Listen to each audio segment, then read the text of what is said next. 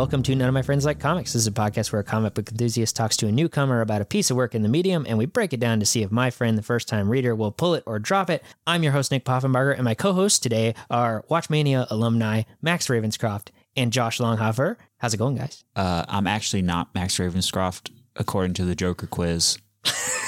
I am the Batman, which is bullshit. You failed the Joker quiz hard. It's so I'm so fucking twisted. I like how that ended up being a prerequisite. You're not twisted. That's what we learned. That's what's bullshit.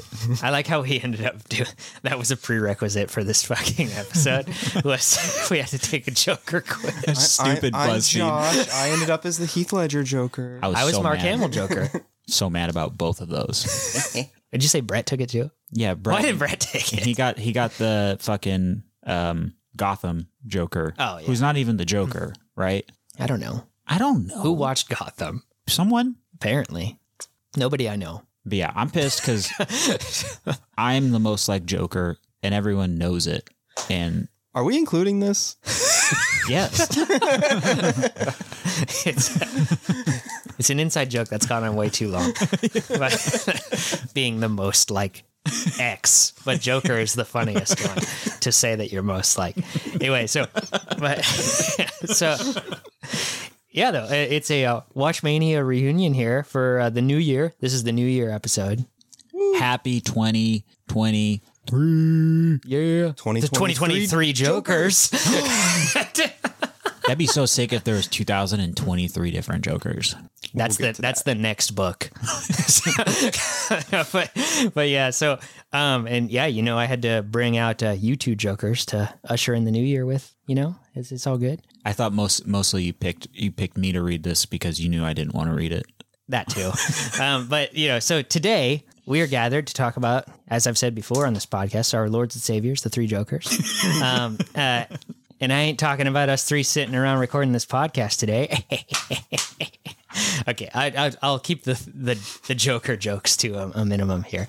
But anyway, so let's get into some facts and background on this story. This one comes to us from DC Comics. It's written by Jeff Johns, our friend Jeff Johns, who we talked about multiple times in Watchmania. Art by Jason Fabok, who we talked about in Watchmania as well. He drew the Batman issues of The Button. Okay, that's where I kept thinking that's where I knew the name from. Yes, colors by Brad Anderson, another colorist we know who we've said is great, and lettered by Rob Lay. This is a 3-issue series from DC's Black Label imprint that premiered with issue 1 in August of 2020 and concluded in October of 2020. It is the follow-up to a few story threads primarily laid out by Johns, the biggest one being Darkseid War, which he did with Jason Fabok. Batman, in that story, sits upon the Mobius chair and asks what the Joker's name is, and the chair responds, "There are 3 of them." But we didn't know that for years, that's what the chair told Batman. No, we knew at the end of that story. I thought it just showed him going, "That's impossible." Yeah, that's the initial thing. But then at the end of the story, he says, Okay. He says there are 3 of them. Yeah. So that was in 2015. so yeah, long wait. They were like, shit. Yeah. We wrote ourselves into a corner.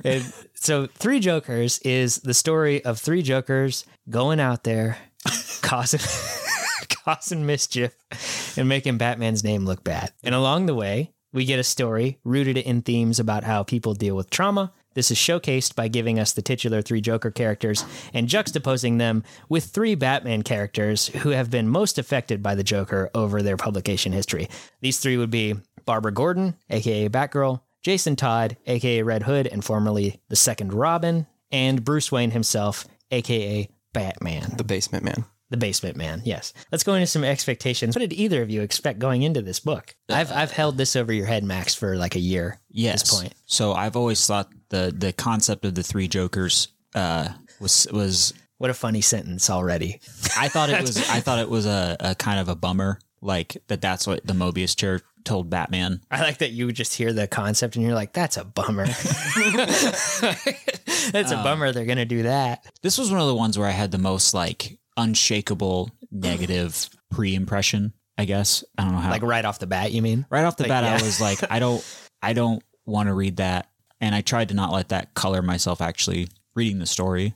I don't know why I was such a negative Nancy about it. Josh, what did you expect going into this one? So kind of the opposite. Okay, because we can talk formally about it then. We mentioned it on the last episode with the Killing Joke, how I sent you on somewhat of a journey Yes, to read this book. So we decided we were going to do this one a while ago, and Very similarly, I picked this one because I thought it would be interesting, like Doomsday Clock as well, too. This is a very similar motif here, at least for this. and then if you listen to the previous episode, we talked about The Killing Joke by Alan Moore, but you also sent me on reading A Death in the Family, Under the Red Hood, and then I picked up Hush because he was mentioned. Yep. All of those leading up into Three Jokers was fantastic. I'm so glad you had me read them because You got a nice sampling of some Batman stuff, some pretty iconic stories. oh yeah, I really enjoyed all the time I spent with those stories, much more than the time I spent with this story.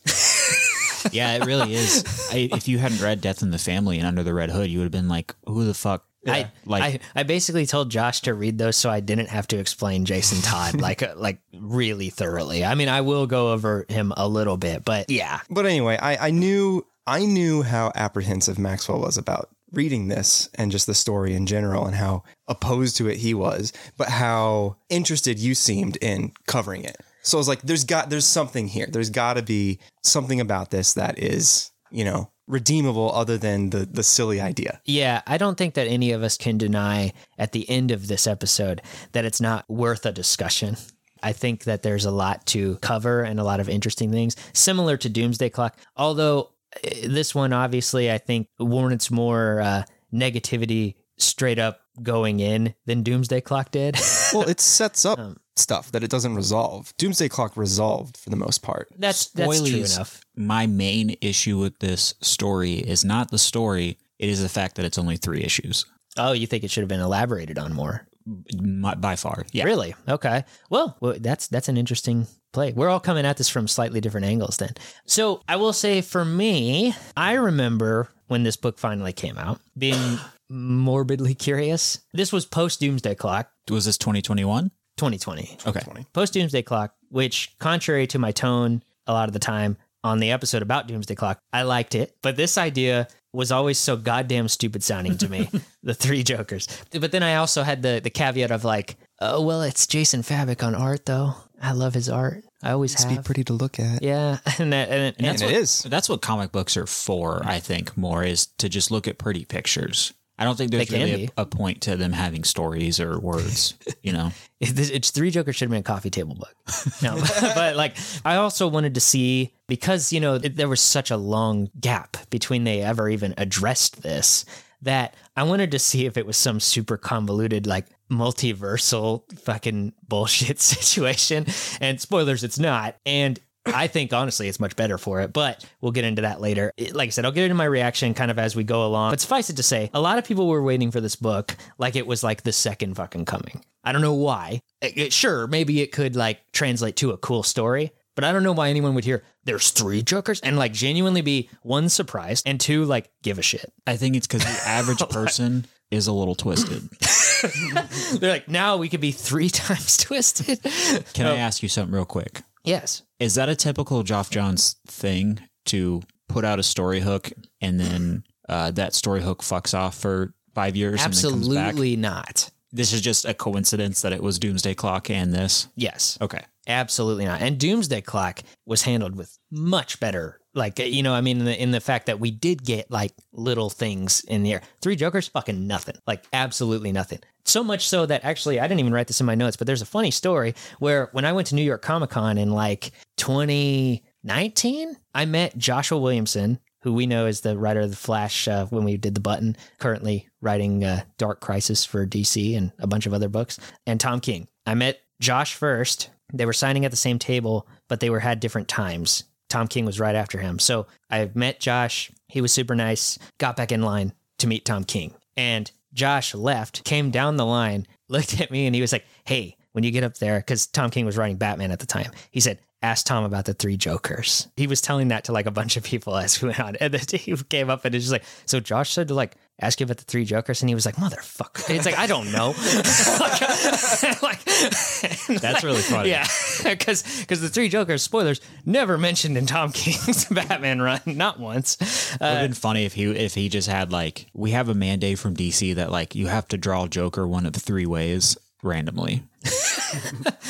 It almost feels that way sometimes, but yeah, like I think it was one of those things that where Johns set that up and kind of like Doomsday Clock was like, nobody touched that, that's mine, but then couldn't get to it for 5 years, you know, like time constraints aside on this book, I was still interested in the idea of it being possibly good. I was like, if it's a train wreck though, I kind of want to see it too, you know? So I did want to go over just the three characters I mentioned earlier because they're kind of our main characters. That's Barbara Gordon, Batgirl, Jason Todd, Red Hood, and Batman himself, just in the context of this story. So like what you learned, Josh, and what you already know, Max, just from various other things. Jason Todd, Red Hood, he was the second Robin, killed by the Joker in the 80s, much later, 20 years later, resurrected through chicanery, Superboy Prime punching reality and shit, and then coming back into Lazarus Pit. Somehow he thinks that's Batman's fault. Anyway, so like it's basically Jason comes back, but he's kind of like a murdering vigilante guy. And Jeff Johns doesn't seem to know in this story that Red Hood kind of gets redemption eventually in his own books and is a part of the Bat family, even though he still has guns and stuff. I don't understand. But Jeff Johns thinks that's stupid. I think that's stupid too. So I'm fine with it. We literally, when we covered the button, like he took the guns away from his own dad. Yeah. I didn't quite feel, I felt like there was still just the general tension that there's always between Batman and Jason, less so than that he wasn't welcome in the Bat family. Yeah, they've been through that, and Jason's friends with Bizarro and Starfire or whatever. And anyway, so like you don't need to know any of that shit. You just need to know that Jason's back. He's a vigilante, and him and Batman don't agree on things. Josh, did you know the thing about that Jason's death was left up to like a fan? Yeah, it was like a poll. Yeah. Mm-hmm. And someone robocalled. Yeah, there's like rumors and kind of conspiracies that it was rigged to have Jason die. Really? Yeah, by a fan who like robocalled it. Interesting. In this one, I think there actually is a panel from A Death in the Family, like an alternate panel of when he survives, and that's actually in the copy of Death in the Family. Yeah, when Batman's smiling, holding the body, and he says like, "Thankfully, he's alive." Yeah, because they wrote an ending depending on what the fans voted on. Really? So they have both endings are drawn by Aparo. And I don't remember where it is. We'll come across it, but yeah, that there's a panel in here that is exactly the same as the one from Death in the Family. So Jason, he has a bunch of problems, and he's kind of an angsty asshole, basically, who shoots people. But, and he's been traumatized by the Joker. Obviously, he was killed by him. So, and then we get to Barbara Gordon, who we discussed at length in the last episode, me and Josh did, in The Killing Joke, who was crippled by the Joker by being shot, severing her spine through chicanery once again of retcons and, reboots and stuff. She got better from her paralysis, and now she's Batgirl again, but she's still obviously very traumatized by that. That's all we really need to know about her. Batman, he's been dogged by the Joker since the first day they met, so that's his whole shtick, Yeah, just had to get that out of the way for context. We are up top. Chicanery is off of the allowed words for the rest of the podcast. I want to say it again. You got one more. I like it. And then it's in the trash. I like it. I'm going to Control F my notes. See if chicanery comes up. I wanted to say, I was talking about this with my wife earlier. Three Jokers. Yes, actually. She was like, it's really funny that I caused you to have a conversation with your wife about Three Jokers. I think I was kind of giving her the backstory of Jason and Barbara a little bit. And I came to the conclusion that Barbara's probably my favorite of the Bat family. She's clearly the best one in this book. I sometimes I can find her. She's very much like the lawful good one. And it can be kind of her like goody two shoes. She's the most well-adjusted somehow. It can be a little like too like, we have to go tell the cops. But then on the opposite hand, you got people like Jason who are like, fuck that. And it's like, shut the fuck up. But Jason's like, I'm going to pee on the cops. Yeah, I like that we're all on the same page of making fun of Jason in that way. That's well, I mean, that is what we decided, is that if I can't be the most like Joker, I'm the most like Red Hood. Because I say the ass word and I shoot people. That's somehow worse. Yeah, but no, Barbara's probably my favorite of the protege bats. I loved her in this, and I loved her a lot in White Knight. Yeah. Yes. I thought she was a great in White fantastic Knight. character in White Knight. Yeah. I like Barbara in general. I think that she's a great character, no matter what mantle she's holding up. We talked about it in The Killing Joke a bit, but I mean, like, I liked her a lot as Oracle. I like her before she's Batgirl. I like her when she's Batgirl. She's a great character. And, even though, I mean, she is one that's had consistent publication, like in her own book and things like that. Like, I feel like she's sort of underutilized in the grand scheme of the Bat family, especially nowadays, which is kind of a shame. But she's still got, like, relevant enough to have, like, a big fan base and stuff. And, like, the people who love her. And at least she's still around. I guess let's just go ahead and jump on in the story section here. This is where we go through and recap the story beat for beat to give context for our discussion. We'll be giving our opinions and thoughts as we go. So that means full spoilers ahead. You have been warned. I feel like I write this every time that you're on the show, Josh. But this story starts off with the 9-panel grid. Hell yeah. I refuse to cover one that doesn't start with the 9-panel grid. No, but it starts off with the 9-panel grid sequence. And rain. And rain. Quite a startling intro. Yeah. I dig this intro quite a bit. Ooh, that's not good. Yeah, so it basically depicts an injured Batman on the brink of death, it seems, crashing into his parents' gravestones before leaving a bloody trail up to Wayne Manor. We get some great panels of, like, the Batcave and, like, many various displays and trophies Batman has kept. One particular is kind of focused on, it's a glass case with a bunch of Joker memorabilia. It's got, like, the gun from The Killing Joke, an acid flower, laughing fish, etc. We see Alfred helping Bruce to an operating table to fix him up. And there's a nice moment where Batman says in a weakened way, he's like, my parents. Alfred interrupts him and says he'll fix their markers after he's done fixing Bruce. We get to see Alfred, like, he's like cutting the Batsuit off of Bruce and stitching him up. And we find the wound on, like, his side that he's, like, bleeding from was from the Penguin stabbing him with an umbrella, which is kind of a funny interaction because he asks him, like, what was it this time? He's like, an umbrella. And we see a little flashback. But this leads into some really great silent panels where we get a depiction of some scars on Batman's body. Some scars is an understatement. He a lot, yeah. Covered in scars. But and then, like, a single flashback panel of how he got them. So we see, like, Bane breaking his back, Riddler, I guess, burning him with his riddle stick, and then Catwoman scratching his chest, Killer Croc, like, taking a chunk out of his arm, and Scarecrow stabbing him and shit with a pitchfork. And then there starts a theme here where it's like, it's acid from the Joker, then a cut from the Joker, then a puncture wound from the Joker.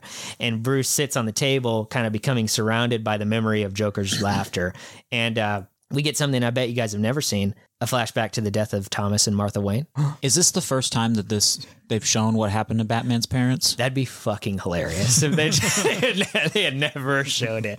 No, but, like, now I won't get into it other than saying Fabok beautifully depicts it in these flashback panels. I really love his version of the events. The only thing that I would say that's of note to pay attention to is after Joe Chill shoots Thomas and Martha, he aims the gun at, like, the crying little Bruce, and Joe Chill has, like, this mean look on his face. Then he runs away. That's just important for the rest of the story. But his gun is also, you can see his hand is shaking. You can see it shaking at the beginning there? Yes. Yeah. Oh, okay. Yeah, you can tell he's... Oh, he is shaking it. Okay. But my point is, though, like, too, his face looks very stern and mean. Much more so than when he shot his parents. Yeah. Like in those previous panels, he looks more concerned. That's true. I guess you could kind of justify that by being like, am I going to kill a kid? Or like, yeah, I'm just going to run away. So, but yeah, so as we get out of the flashback, Bruce and Alfred hear a news report being broadcasted about a Joker sighting. It seems that the Joker has murdered the last members of the Moxon crime family at, like, this diner, only leaving one witness alive to tell the tale. No, the Moxon crime family was originally accused of arranging the murder of the Waynes before Joe Chill came forth and, like, confessed to acting on his own. It was just kind of a random crime. Batman reaches for his cowl, and we get a caption box that says, 1, the criminal. So we're depicting what the 3 different Jokers are, because they each have a name, and 1 is the criminal. We then cut to Barbara, who is just running on a treadmill at the gym. And the TV, like, at the gym is showing a news report of another Joker killing. This time it's a comedian who used to, I guess, like, dress up as Batman and do, like, a fat Batman routine. Like Fat Man. Like a fat Elvis. Yeah. And the Joker, like, live streamed the murder, basically. As Barbara listens, she runs so goddamn fast or something that she breaks the treadmill. She walks off, and a guy even says, damn, she broke another one. This is one of the constant scenes in which the book practically points at her legs and says, look, strong legs, she's better. And look, I am all for Barbara coming off like competent and powerful. She deserves it as a character, and she is. But this book will not stop showing me her goddamn legs. And I'm like, I get it. Okay. I honestly didn't. I thought of it more as like she's she's just taking out her frustration and anger by exercising. She is. But apparently she's done this. her. She's done this many times. Apparently, I didn't think about it as them saying like, look at her legs. they are clearly doing that at least later. Yeah. Maybe not this scene. Maybe like, but like. There's quite a few scenes later where it's like, that's the point, you know, like I'm surprised that she doesn't fight Joker with just her legs, but like Maybe her top half like detaches and he like cuts off her arms. She still defeats him. Maybe she ran so fast she created a bat point. Yeah. Fuck. That's how her legs got healed. Yeah. Bat point. I get it. It's a symbol. If not the symbol this book uses to show how Barbara overcame the trauma of her being paralyzed by the Joker. But like I said, that still doesn't change how dumb it is that, you know, she just got better from paralysis. I still hate that. And it doesn't change my opinion that this metaphor becomes really stale by the end of the book. Yeah. real quick, because I guess it's a little bit in focus, but I love the way Mr. Fabic draws hair. Yeah. He makes hair look very like lush and pretty. Yeah. And nice. Particularly like Barbara's and Jason's hair in this book. Well, I really like I really love the way that Fabic draws Jason. Yeah. They both look Or fabulous. in turn, how he draws every Robin. But yeah, it's like, yeah, they just look fucking cool. Like, but so Barb takes a shower after her workout and she remembers being shot in The Killing Joke. And she turns off the shower and we get a caption that says, "To the comedian." We then cut to Jason Todd, aka Red Hood. And I guess before he even heard anything, he's just roughing up some Joker gang members in a graveyard. He's listening to a news report in his helmet that is basically saying that there's been a third Joker sighting at Ace Chemicals and some bodies have been discovered there. Some of the gang members get Jason like to the ground and he remembers like being beaten by the crowbar Joker wielded in Death of the Family. Jason then gets the better of the gang members, asks them where the Joker is. They don't know, so he fucks them up, grabs his helmet and moves on. We then see a caption box that says 3 the clown. So a running thing in this story is that Jason needs to either keep his helmet on more or have it secured better. yeah, he does constantly have it taken off or is taking it off Yeah. in this story. That's Like why when he you- just preemptively wears the mask underneath. It's like when you watch a movie that's, you know, based on like hardcore like military people or whatever, but the main characters are big stars, so they always are taking off their like helmet or safety gear. Although I will It's say, like, what are you doing? this isn't something that John's invented, but I do like the idea that Jason keeps the domino mask on. Mm-hmm. Like he, Oh, the eyes. yeah, like Yeah. he keeps the domino mask on. I also like too in this story, and I think that this actually was kind of a new thing for his costume, but he clearly wears like the flared version of like the Robin tunic underneath. I was his, thinking there's a point, it was maybe in the third issue where the shading and the lighting makes his black stuff look a little green and red. yeah. I didn't know if it was on purpose or if it was just how I was seeing colors or Well, you know, I didn't want to do too much research into the fact of whether or not I was right about those things being, you know, little memories he likes to hold on to as being Robin or like it was important to him because because if that's not the reason, I need every reason that I can to actually like Jason. So, yeah, the tunic he wears over his jumpsuit and under his jacket looks like his Robin tunic. Yeah. tunic. So Yeah, I like that. So we cut to the crime scene at Ace Chemicals, and the GCPD are examining the bodies left, and it's 3 bodies, all dressed up like the classic Red Hood. The police have like this kind of funny back and forth where they are guessing which crime was committed by the real Joker. They think the other crimes are copycats, and they like take bets and shit. But because, unlike Batman, they don't know that the cosmically powered Mobius chair told him there were 3 Jokers, which never comes up in this story, by the way, I should mention. Mm-hmm. But anyway, Batman shows up to examine with them. He tells them since the bodies were bathed in the chemical acid that Joker was created in, they have no identifying marks. Is that like a new thing or is that No. like an existing thing? No, because like that's kind of why they don't know who he is. Okay. Like, I mean, that makes sense. It's just that like normally the Joker, like chemical acid compound, whatever the fuck, like doesn't usually just turn them into the Joker as well. You know, thought it's like that it was does a- different things. That the Joker is like a 1 in a million chance. That's how I always looked at it. You know, like it's a weird concoction that worked this one time. Mm-hmm. But in this story, it mostly kills people. I found it. Sometimes. I thought it was pretty ridiculous that they were like, it broke their jawbone, so we can't no dental records, just to change their DNA. It broke their jawbones into smiles. And that's how twisted it was. I was a little like, well, that's a bit of a stretch, but okay. And then the acid smiles at them. Yeah. Just.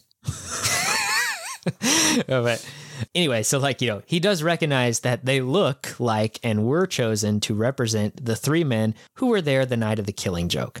Now, when I first saw these three, like with their faces revealed, I thought it was just a really on the nose homage to the Killing Joke, because those are just the same goddamn characters. Mm-hmm. But Batman literally says they were meant to represent those three. So Joker found some fucking lost twins or something then, because like these guys are literally just the same people, but whatever. Maybe he had plastic surgeons come in and make them look like that. But anyway, Batman explains like this in a conversation over the comms with Barbara, who is above on the railing Joker fell off like all those years ago. And it's kind of funny because Bullock thinks that Batman is like talking to himself and losing it. And that's just a fun little moment between him and Gordon. They think he's talking to himself. But Batman deduces that the bodies were meant to distract not only from the other crimes, but the fact that a tanker truck was stolen from the plant as well. Batman glides down and says that Joker looked into all the security cameras, like just looked directly at them, like he wanted to be seen. And there's a pattern with these other crimes. The diner had one survivor. The live stream showed the Joker. Like they want people to know there's more than one at this point for some reason. They also mention that they aren't sure what concoction the tanker truck was loaded up with. And Bullock says paperwork isn't a big priority with Ace Chemicals. How? I wondered that too. I always scream at that part. I'm like, how is this place still open? Mm-hmm. Literally every other business in Gotham, as we will see in this story, is abandoned for no reason other than, I guess, not enough profit. But this place created the Joker and continues to have bad business habits. And they're fine. They're still open. Yeah. Like it's all good. They keep a giant vat of acid over, similar to the one that created with the Joker. a walkway over it. No covering. Just open. Mm-hmm. And they don't keep their paperwork straight. Is there no OSHA in Gotham? They can't make it. The roads are probably fucked up. So like, anyway, Batman thinks it contains something similar to what made the Joker. Then out of nowhere, they hear laughter. One of the victims is still alive. And they rush him into an ambulance. Batman and Batgirl escort the ambulance, and along the way, they have a weird interaction where Batman asks Batgirl if her father knows who she is because he gave Batman like a disapproving look as they left. Barb says no, and that he's just on edge like they all are when it comes to the Joker. Meanwhile, inside the ambulance, the EMT back with the victim is actually Jason, Red Hood. I like to pretend that he was wearing the mask the whole time, that he was like... They just didn't notice. Yeah. He does have it on when he faces him. Yeah, it's just funny.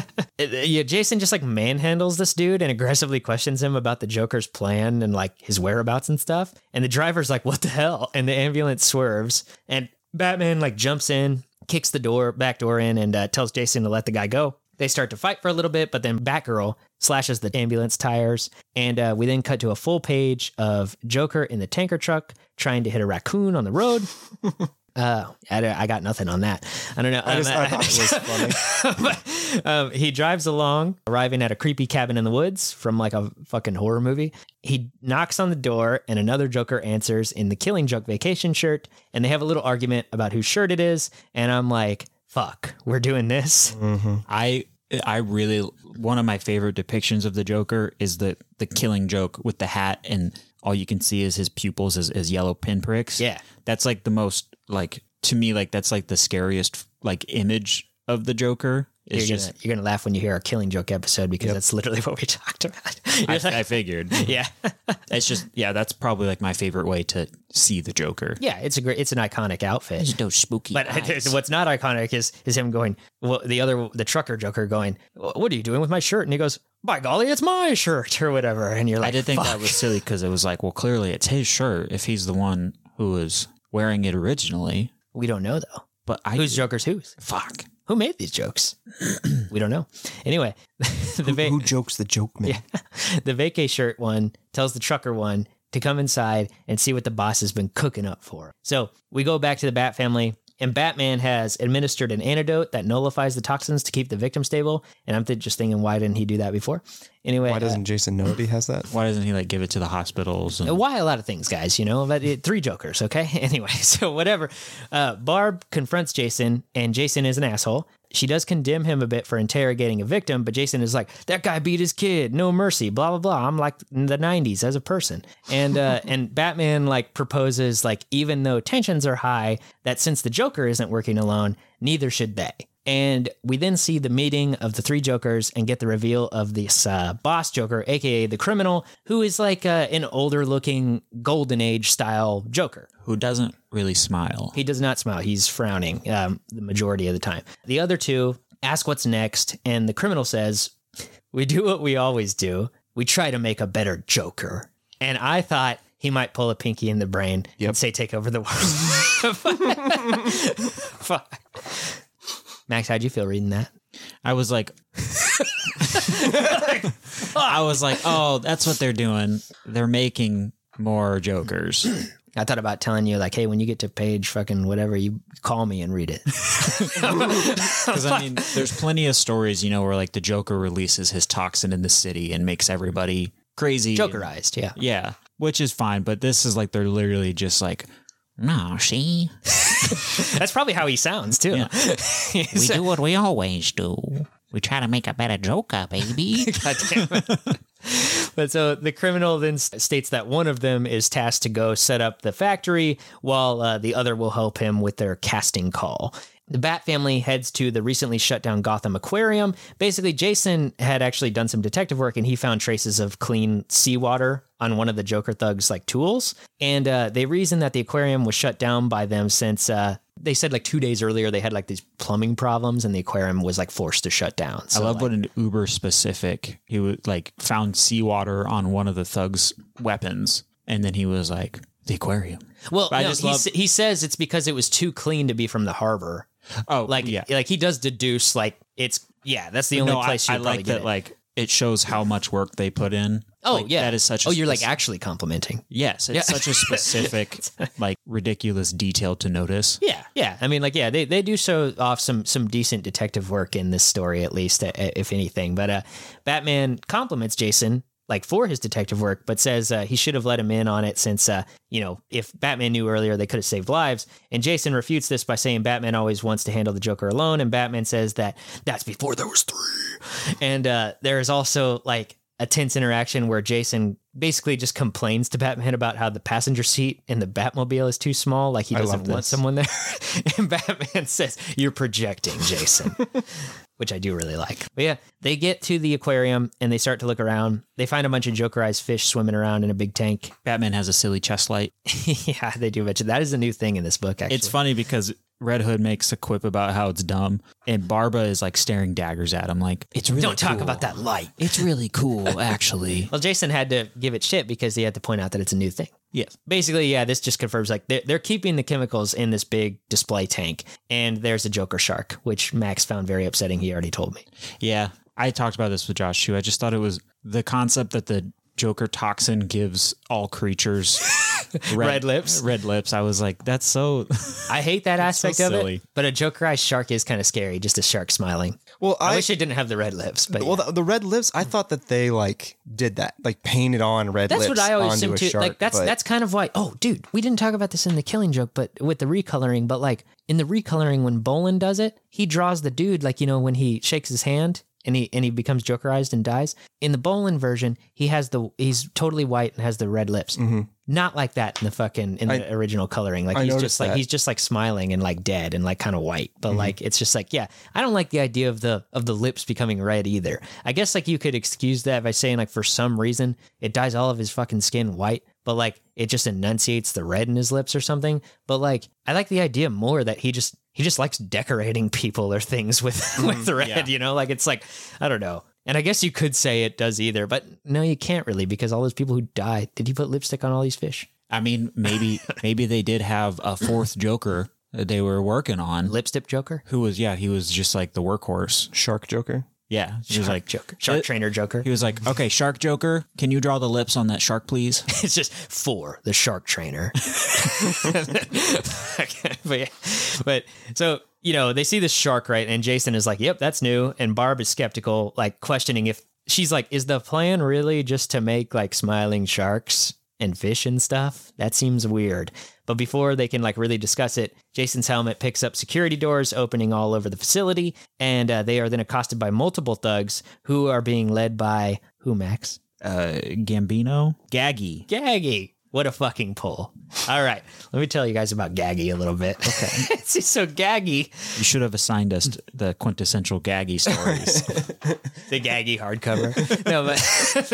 Absolute Gaggy. It's like $100. It's like one of those 120 issue omnis. It's fucking 20 pages.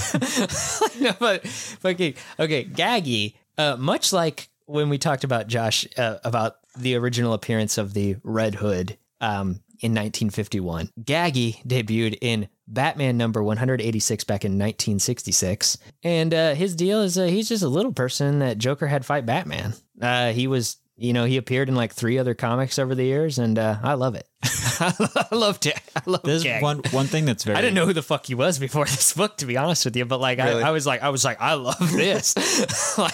This story really plays with, not like makes mockery of, but definitely takes advantage of the fact that comic books have a non-existent real timeline. It's very Grant Morrisonian in that way. Grant Morrison's Batman run was all about how every Batman from every era is canon. Like it's all relevant. This is, we've got like these characters. Kind of like how Alan Moore approached it, I guess, too. This is like 20, 30 years of history for these people that are 20 to 35 years old, But yeah, so Red Hood asks who the hell that is. And Batman says, this is his quote, Gaggy. The Joker once called him his court jester. It's like Batman skimmed the wiki on Gaggy. So they all start to fight, and like gunshots are being fired everywhere, cracking the aquarium glass. Gaggy shocks Red Hood with like a cattle prod poker, and he gets really creepy here, saying, the Joker said you'd beg for me to stop. What fun we'll have together. But Jason is not having any of it, and he says, let's have some fun now. And he shoots the glass behind Gaggy, and the shark, the Joker shark, comes through, eating Gaggy in one bite, to which Red Hood says quite possibly my favorite line in the book, I guess Gaggy's spectacular return wasn't meant to be. So at this point, Jason thinks they thwarted the plan. Like, he thinks, like, yeah, it was the sharks or whatever. Like, that was the plan. But Batman says the fish tank wasn't nearly large enough to hold all of the chemicals that they stole. Then the Joker shows up, or at least the clown shows up. He throws some Jokerized piranhas at them, and a big fight ensues. He smashes a fishbowl on Jason's head, but Batgirl throws him through some glass. Batgirl questions Bruce, like, that's him, right? But Bruce thinks of the fish and like the laugh and this Joker's look, and he thinks that things are like a little off. It doesn't seem quite like the last time that they fought him. So Jason gets up all pissed he got beat up, and he kicks the Joker while he is down, but Batgirl holds him back. It's here that Gordon radios to Batman that they cornered another Joker across town. Batman tells Batgirl and Red Hood to stay with this Joker until Arkham Transport shows up. So they tie up the Joker to a chair. And Jason actually comments on this, saying like how he does seem kind of different than the last time. And he says he can't remember the last time he used like these specific tricks, the fish and all that kind of shit. And the Joker then mentions, who we thought that he was knocked out, that he has acid spraying flowers, and his like shoots off and it misses Jason, and the Joker just kind of laughs. They begin to search his pockets, and Joker starts like an interesting conversation, which kind of starts with, he asks Jason, have you ever wondered why he uses my former moniker? Who in their right mind would take on the identity of their killer? Am I right? And Red Hood gives his tired explanation that all of his fans used to, that say, I took it because I'm owning what you did to me. You made me into this. I'll be your destruction. Joker's not impressed at all, responding, oh, brave little boy, you frightened me, which I really appreciate that interaction. I'm sorry to like talk shit on Jason so much, but but I am just like, I understand people who like him. And I do think like the Under the Red Hood story is great.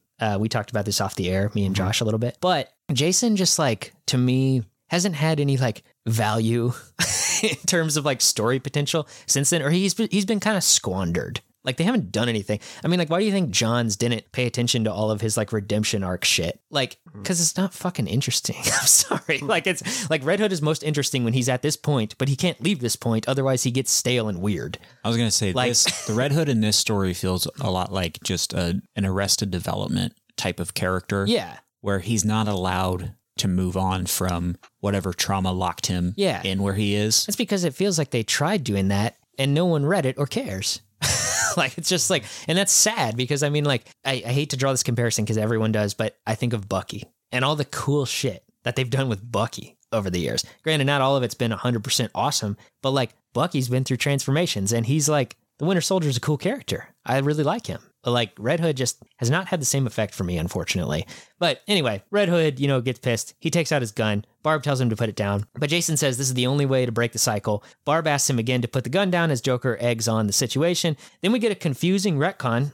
Joker says Jason survived because of his tenacity or because the Joker intended him to live. He says if he had killed Jason, then he couldn't hurt him anymore and in turn hurt Batman, and Batman is all that matters. He then asks Jason if he remembers what he told him while he bashed his skull in with the crowbar. Jason tells Joker to shut up, gun aimed at his head. Barb yells for him to put the gun away again, and Joker quotes Jason saying, "Please stop, please. If you let me live, I'll do anything you say. I'll be your Robin." Joker laughs, then continues, "And look at you now, my little Red Hood, shooting up people and making Batman's life miserable. You are my Robin."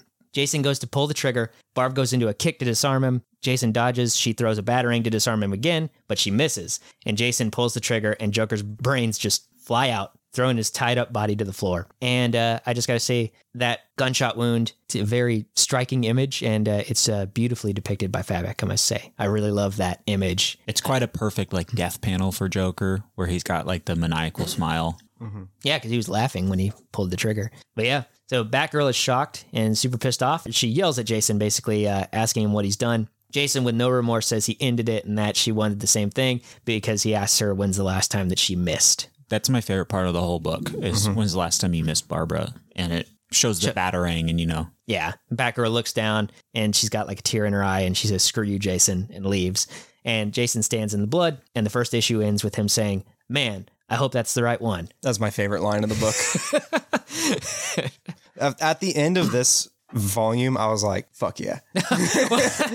I was into it. That is certainly, that's supposed to be the Death in the Family Joker. What was that guy? Was that guy, the clown? The clown. I don't know.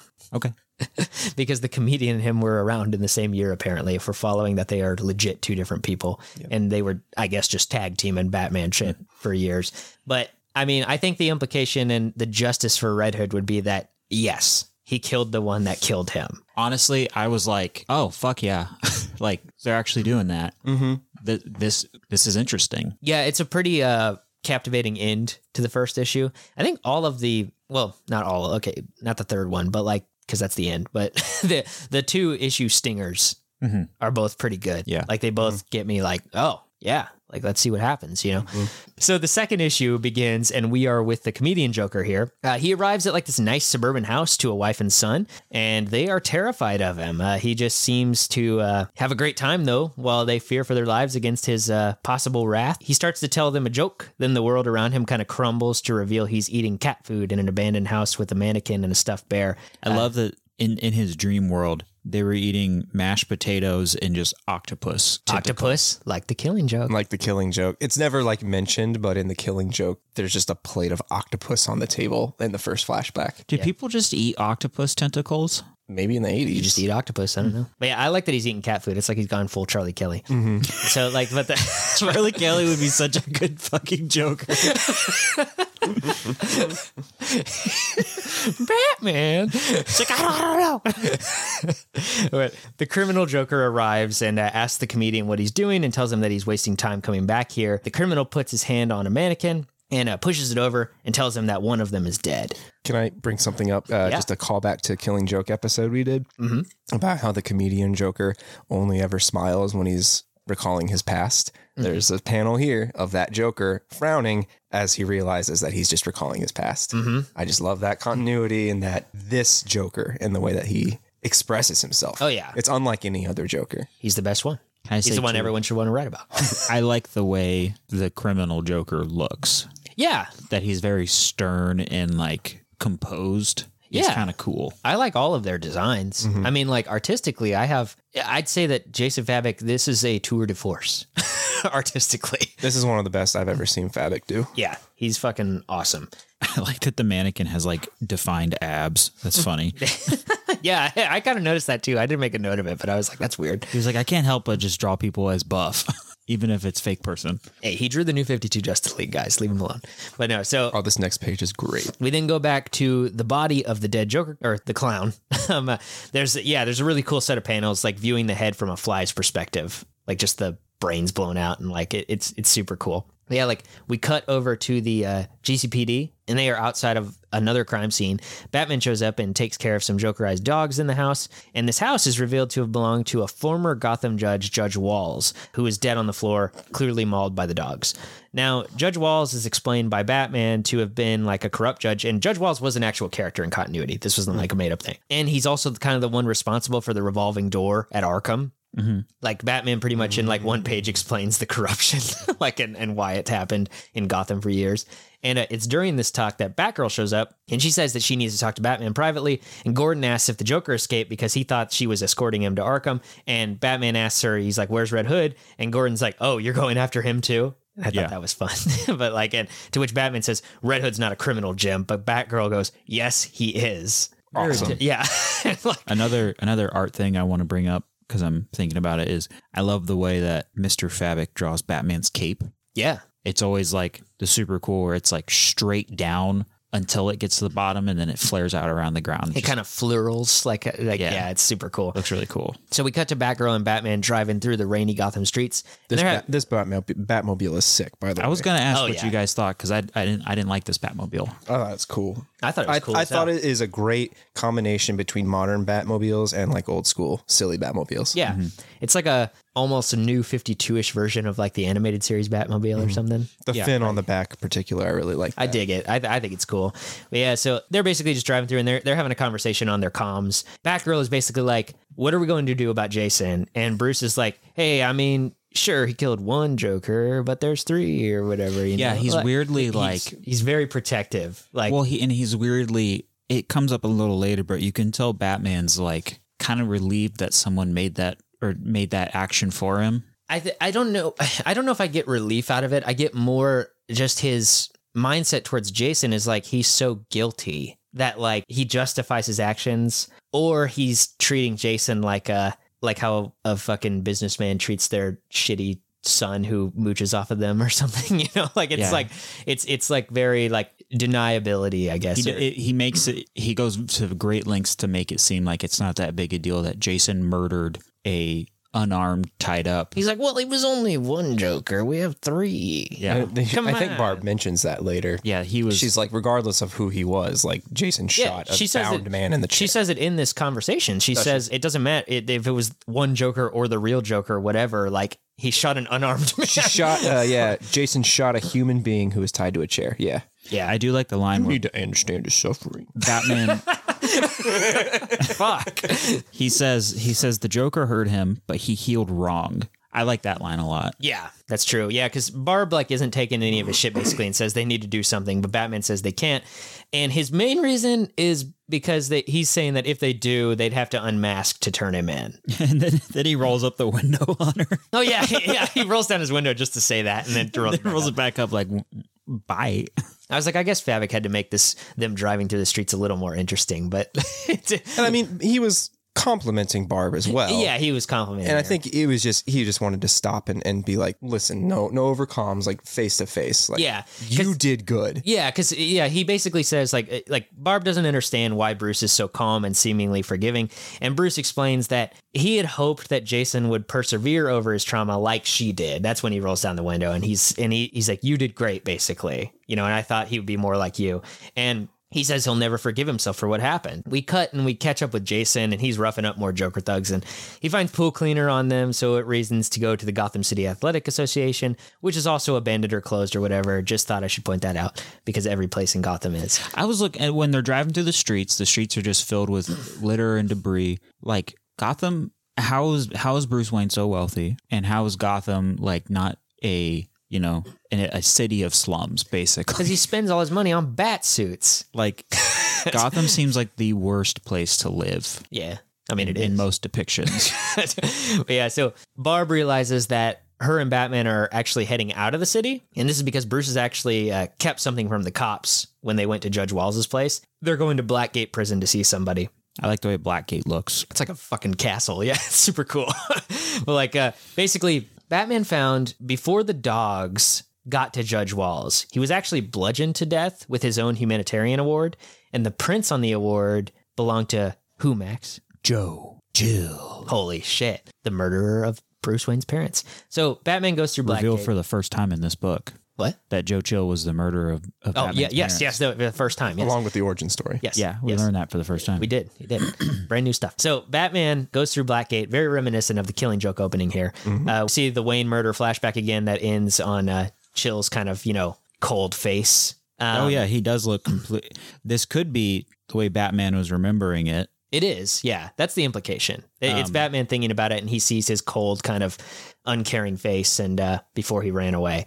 And so Batman stands outside of the cell, and I love this. Yeah. I love this little set of panels, actually, like where Batman, he goes, you know who, and he says it really quiet, like the text is even small. And then he goes, and he says, you know who I am. We need to talk now. Like he had to, and then he kicks in the door. Somehow he kicks open a locked prison door. Look at those thighs, though. I mean, come on. Yeah. But he kicks in the door and finds that Joe Chill's not in his cell. But yeah, I love that moment, man. Like he's forgetting himself and speaking vulnerably, like then having to correct himself into the Batman mode. Like that's a great little sequence. Like I really like that. You know what I will never get tired of? In every Batman book I've ever read, I love it every time, is just close-up panels of Batman's eyes. Yeah. It's always so fucking cool. It is cool. Especially, I love the way Fabok draws it where there's a little bit of a glow. Yeah. Looks so cool. It's sick, yeah. But yeah, so... real quick, can I ask, I Googled who the other inmates were, Rupert Thorne and Alexander Sartorius. I recognize Sartorius from Batman Beyond. That's Maxie Zeus. Yeah. I was wondering if there was any kind of deep implication. I have no idea just why. Kind of I have no idea why they picked those. Reference. To be honest, and Rupert is a Mad Hatter, right? Yeah, he was yeah. Yeah. So I don't know why they picked those two. Okay, maybe just for fun. I mean, yeah, maybe it's just they're just ones we don't see very often or something. Like it's a backdoor pilot. The three Mad Hatters, the three Maxie Zeuses. Yeah. But yeah. So Barb appears behind him. This is actually, I know it's not supposed to be, but I find this whole little scene really funny that Barb just appears behind him after he rushed forward to without he's walking, power walking. Well, okay, so Barb comes behind him, tells him that she's like they moved him. It's supposed to be this dramatic thing, right? And it is in the book. They have no self-awareness on this part. But she tells him they moved him. They find out that he's in the hospital wing. But my understanding of this, as just reading it, is that it means Batman just rushed in like an asshole without talking to anyone. And Barb stayed back like a normal person and asked the staff where Joe Chill was, like a normal person should. That actually makes a lot of sense because I was wondering why she knew when he didn't. Yeah, she just had to have stayed back and asked. But he's just no, go, just rushing forward. Yeah, he walks past the clerk and they raise their hand up hey, and he's just yeah, just no time. Yeah, but so the two see that Chill is on a hospital bed and they are told that it's stage 4 cancer with a few weeks given to live. And Batman is I bet if we check the cameras, they'd see an unidentified visitor for Joe Chill who must have gotten his prints that way because there's no way that obviously Joe Chill in stage 4 cancer came and killed this judge and bludgeoned him to death. So when Barb asks what the connection is between the Joker and Chill besides Batman himself, Bruce says he doesn't know. And it's here though that Batman gets a ping, letting him know that Jason accessed the Bat computer, so they have his location. We cut to Jason entering the Gotham YMCA, and there are some silent pages of him going through. He breaks some chains on the door. What do you guys think of which fall into a smile shape? I didn't like that. I thought that was goofy. I thought that was goofy, but I thought pulling out a crowbar was cool. I immediately was like, oh, I know. He does use the crowbar, yeah. I was going to say, what do you guys think of him using a crowbar? He's owning it, Max. He's owning the crowbar. As he would say. No, he turns around and he looks right at the camera and he goes, I just played Half-Life 2. It's a Robin bar. Speaking of, I'm sorry.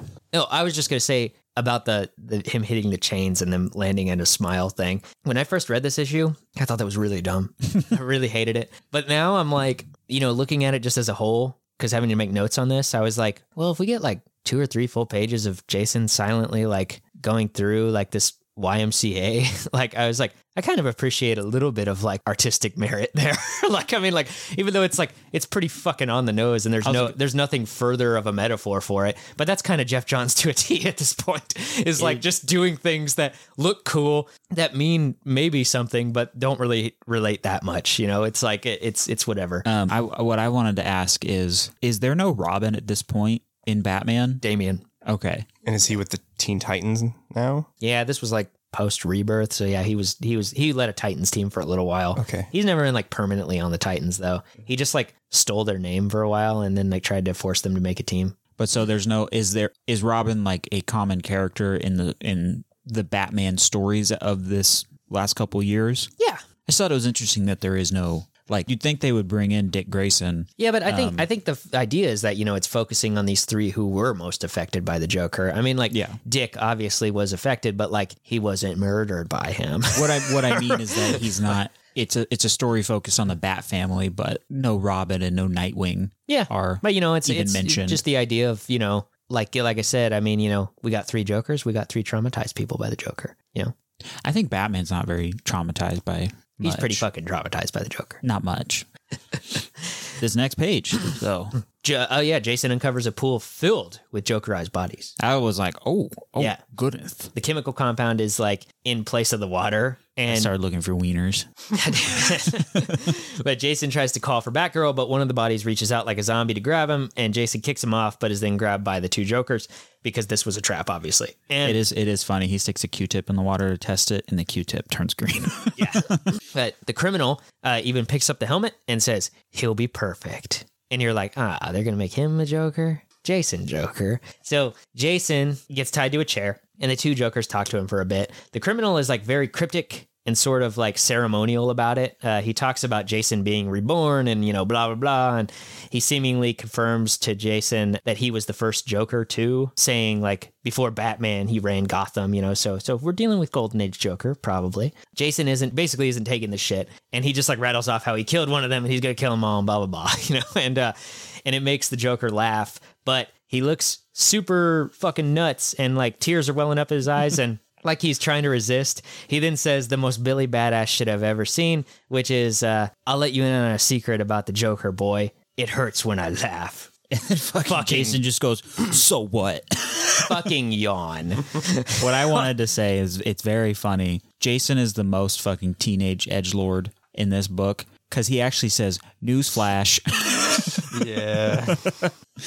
Jason, like, I'm kind of thankful to Jason because he balances out the edgelord of this Joker, you know, who fucking hurts when he laughs or whatever. I kind of wanted to, they don't ever elaborate on why it hurts when he laughs. Yeah, they don't explain that. That's what I was talking about when I think the story needed like 3 more issues to expand and delve into these concepts more. I think, though, honestly, kind of like the revelation of the 3 Jokers themselves, all of these little quirks and things are just things. They're not like meant to be solved. Like, you know, it's just like, we'll get to it at the end. But yeah. But yeah, so you know, the criminal, you know, laughs like a fucking maniac or whatever. He goes on to ask Jason why he took on the Red Hood mantle. And Jason says that he changes the story this time and he says that it's a joke, which is like really sad, or, you know, Billy as well. I don't know. I think it's supposed to be emotive. Yeah, because he's got he painted a Joker smile on the Red Hood helmet, and they put it on him, and then he goes, "It's a joke."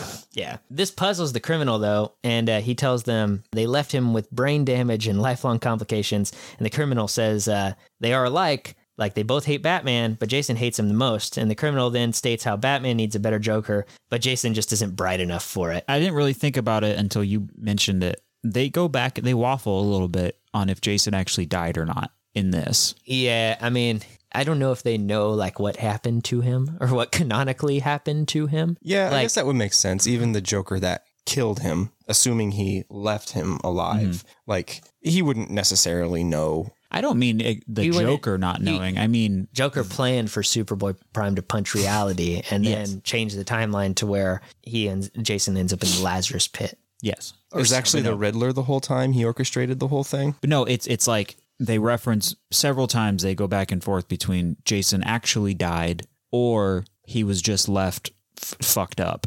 I I don't think editorial knows if he died or not.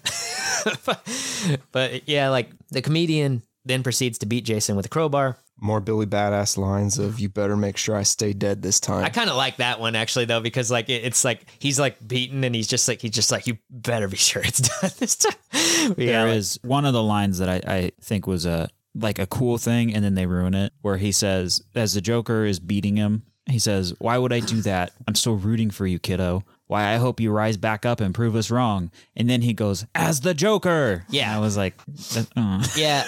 I don't know, because the comedian clearly doesn't care about that plan in the next issue. So like that just kind of gets dropped. Like he just changes his mind. Like it's like, but I'm also willing to just be like, he's the Joker. He don't give a shit. Whatever. And then we do get Nick's favorite panel in the whole book. Oh, Batgirl kicking open the door to the Y. Yeah. You see those legs? Yeah. Whole half page of those Do they legs. work? They work. They work better than any legs I've ever seen. But yeah, so Just saying how hard it'd be to kick down a steel door. Be so funny. There is a lot of focus on kicking in doors in this story. oh yeah, it's a Bat family tradition. Yeah. But yeah, so like Batgirl and Batman, they go in, they traverse through and get surrounded by Joker pool zombie people who like beg them for help and stuff. They surround the two heroes and eventually like they take Batman's utility belt, which accidentally calls the Batmobile, which crashes through, killing a bunch of the victims. And I love how Batman is like, "Oh, we can still save some of them." Yeah, he's like, it's like, again, in Arkham Knight, you get to drive the Batmobile around.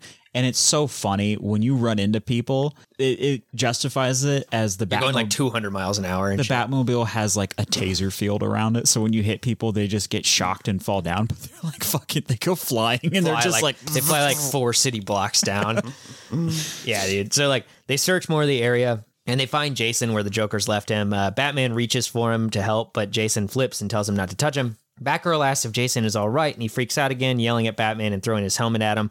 He says, "What do you think, Bruce? You did this to me. You put me on this path, and I do hate you for it, for leaving me in the dirt, replacing me with one Robin after another without a thought." At this point, Barbara actually reaches out for Jason, and she hugs him, says that she just wants to get him someplace safe right now. I don't know. I kind of like that interaction. That's like one of the few, like, Jason being real moments. yeah.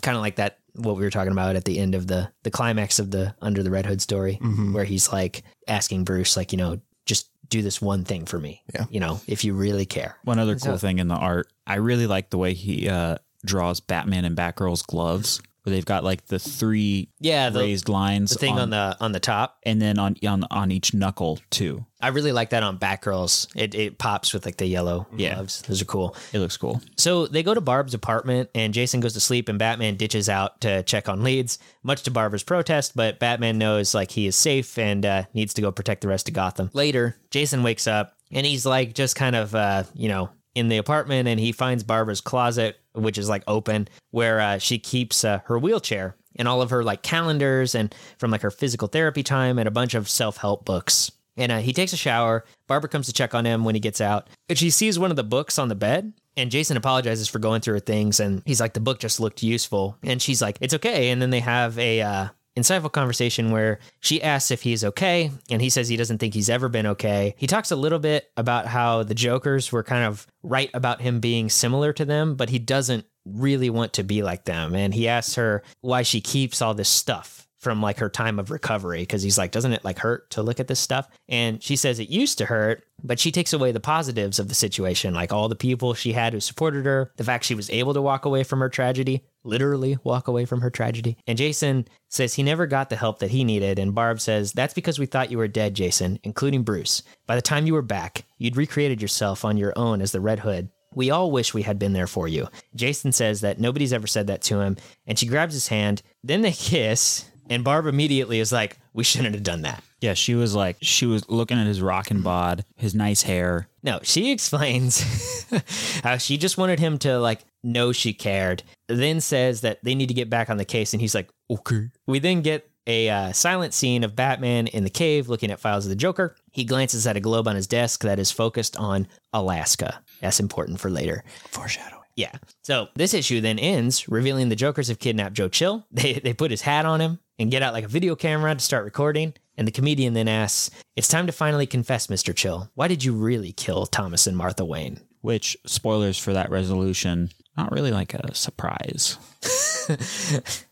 One little thing that this is a very minor nitpick. In the 9-panel grid of Batman looking at the panels, and we see the comedian, the clown, and the criminal. Yeah. For whatever reason, the criminal and the clown are in the middle, but then the comedian is down and to the left. He's the important one. And it just kind of bugged me that they weren't all in a line. Just a little thing. I don't know.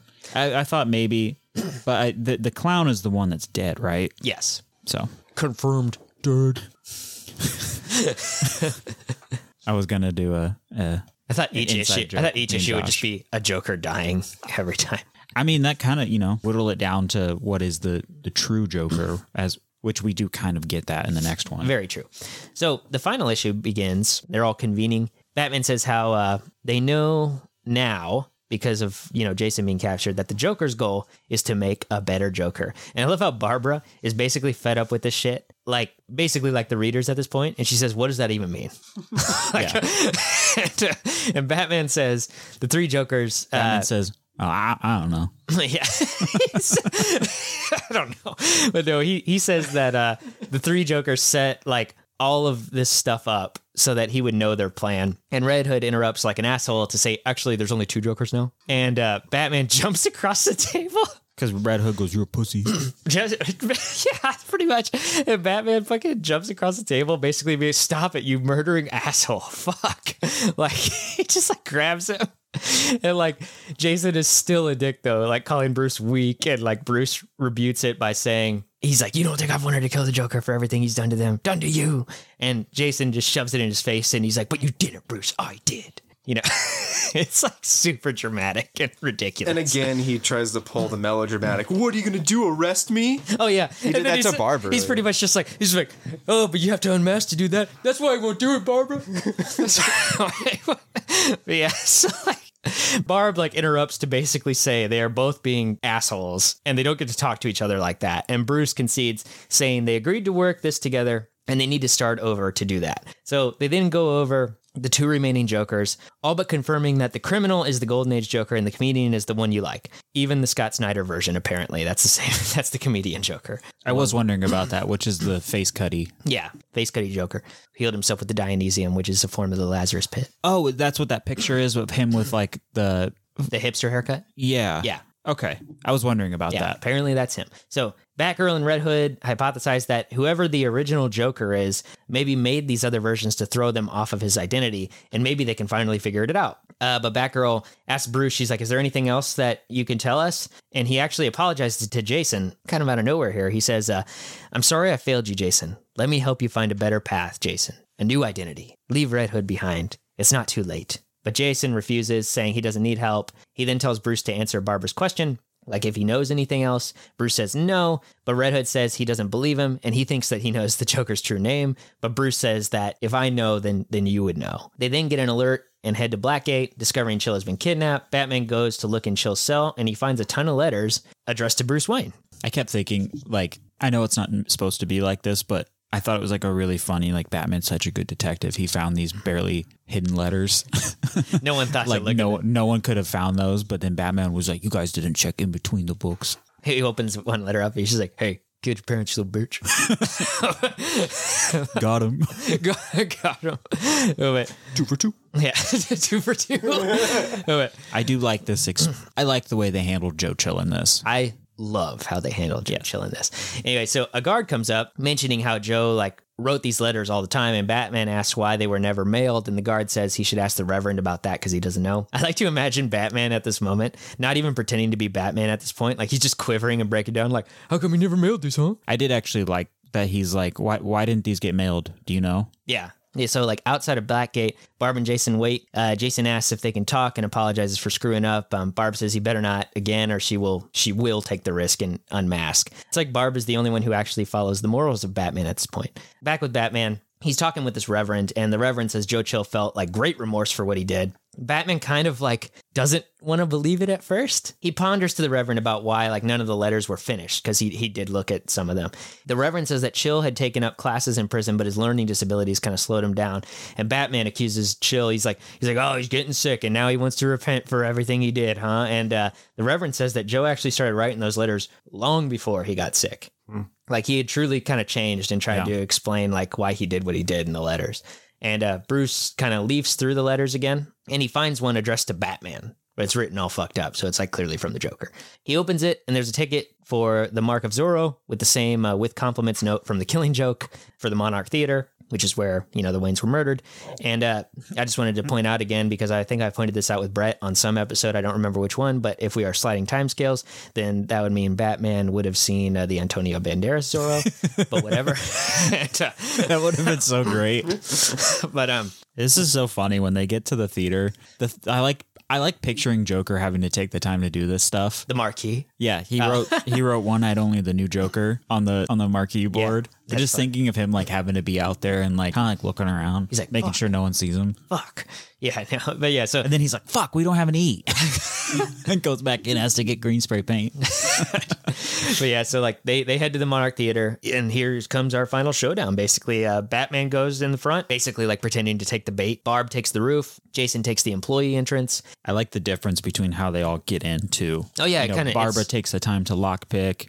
Jason melts the door. And I guess Batman he's like, "Oh, that door's open." Yeah, he just walks in. Yeah. Yeah. When Batman enters the theater, the videotape begins to play of the interview with Joe Chill, and Joker asks why he killed the Waynes. Joe says he's not sure what he means, and Joker replies, "Oh, sure you do, Mr. Chill. I've read all your letters, the minister's notes. You've seen the light." And at this moment, Barb and Jason are attacked by Jokerized like ushers, and the criminal reveals himself to Batman.